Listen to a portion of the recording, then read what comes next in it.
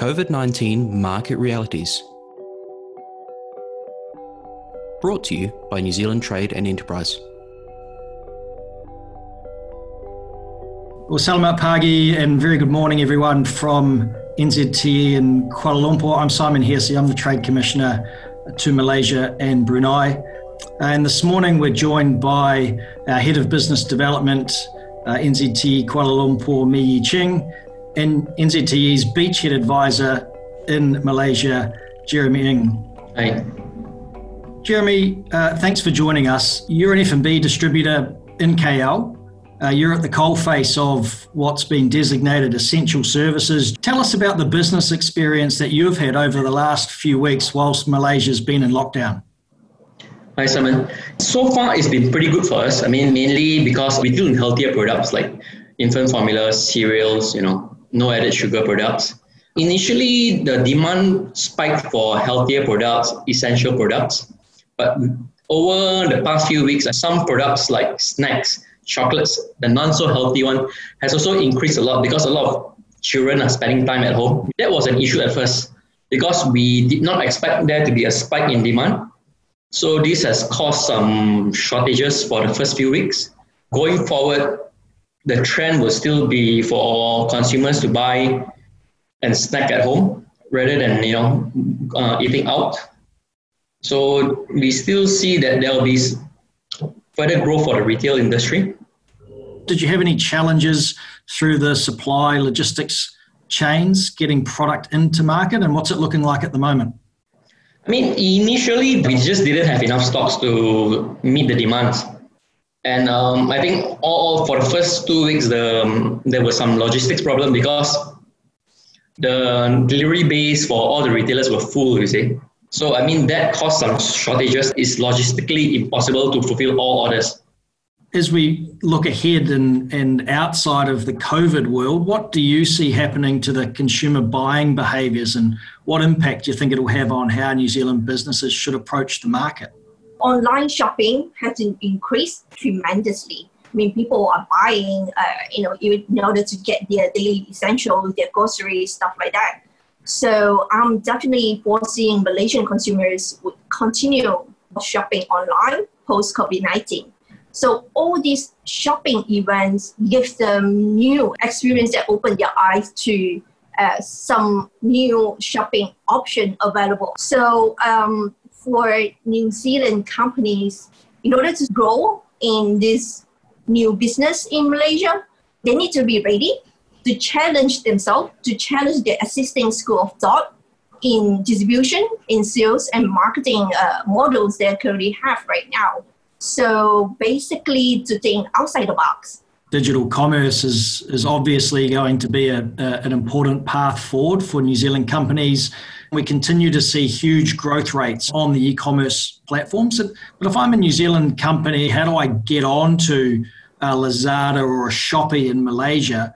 The easiest would be to go into Shopee and also Lazada to have a feel on what products are on sale. If your brand is not a well-known brand, right, it makes it very difficult for consumers to search for the brand. And with Shopee and Lazada, it also helps that sometimes you have your official stores, because some consumers will only trust official stores because they might be afraid of counterfeit products, you see.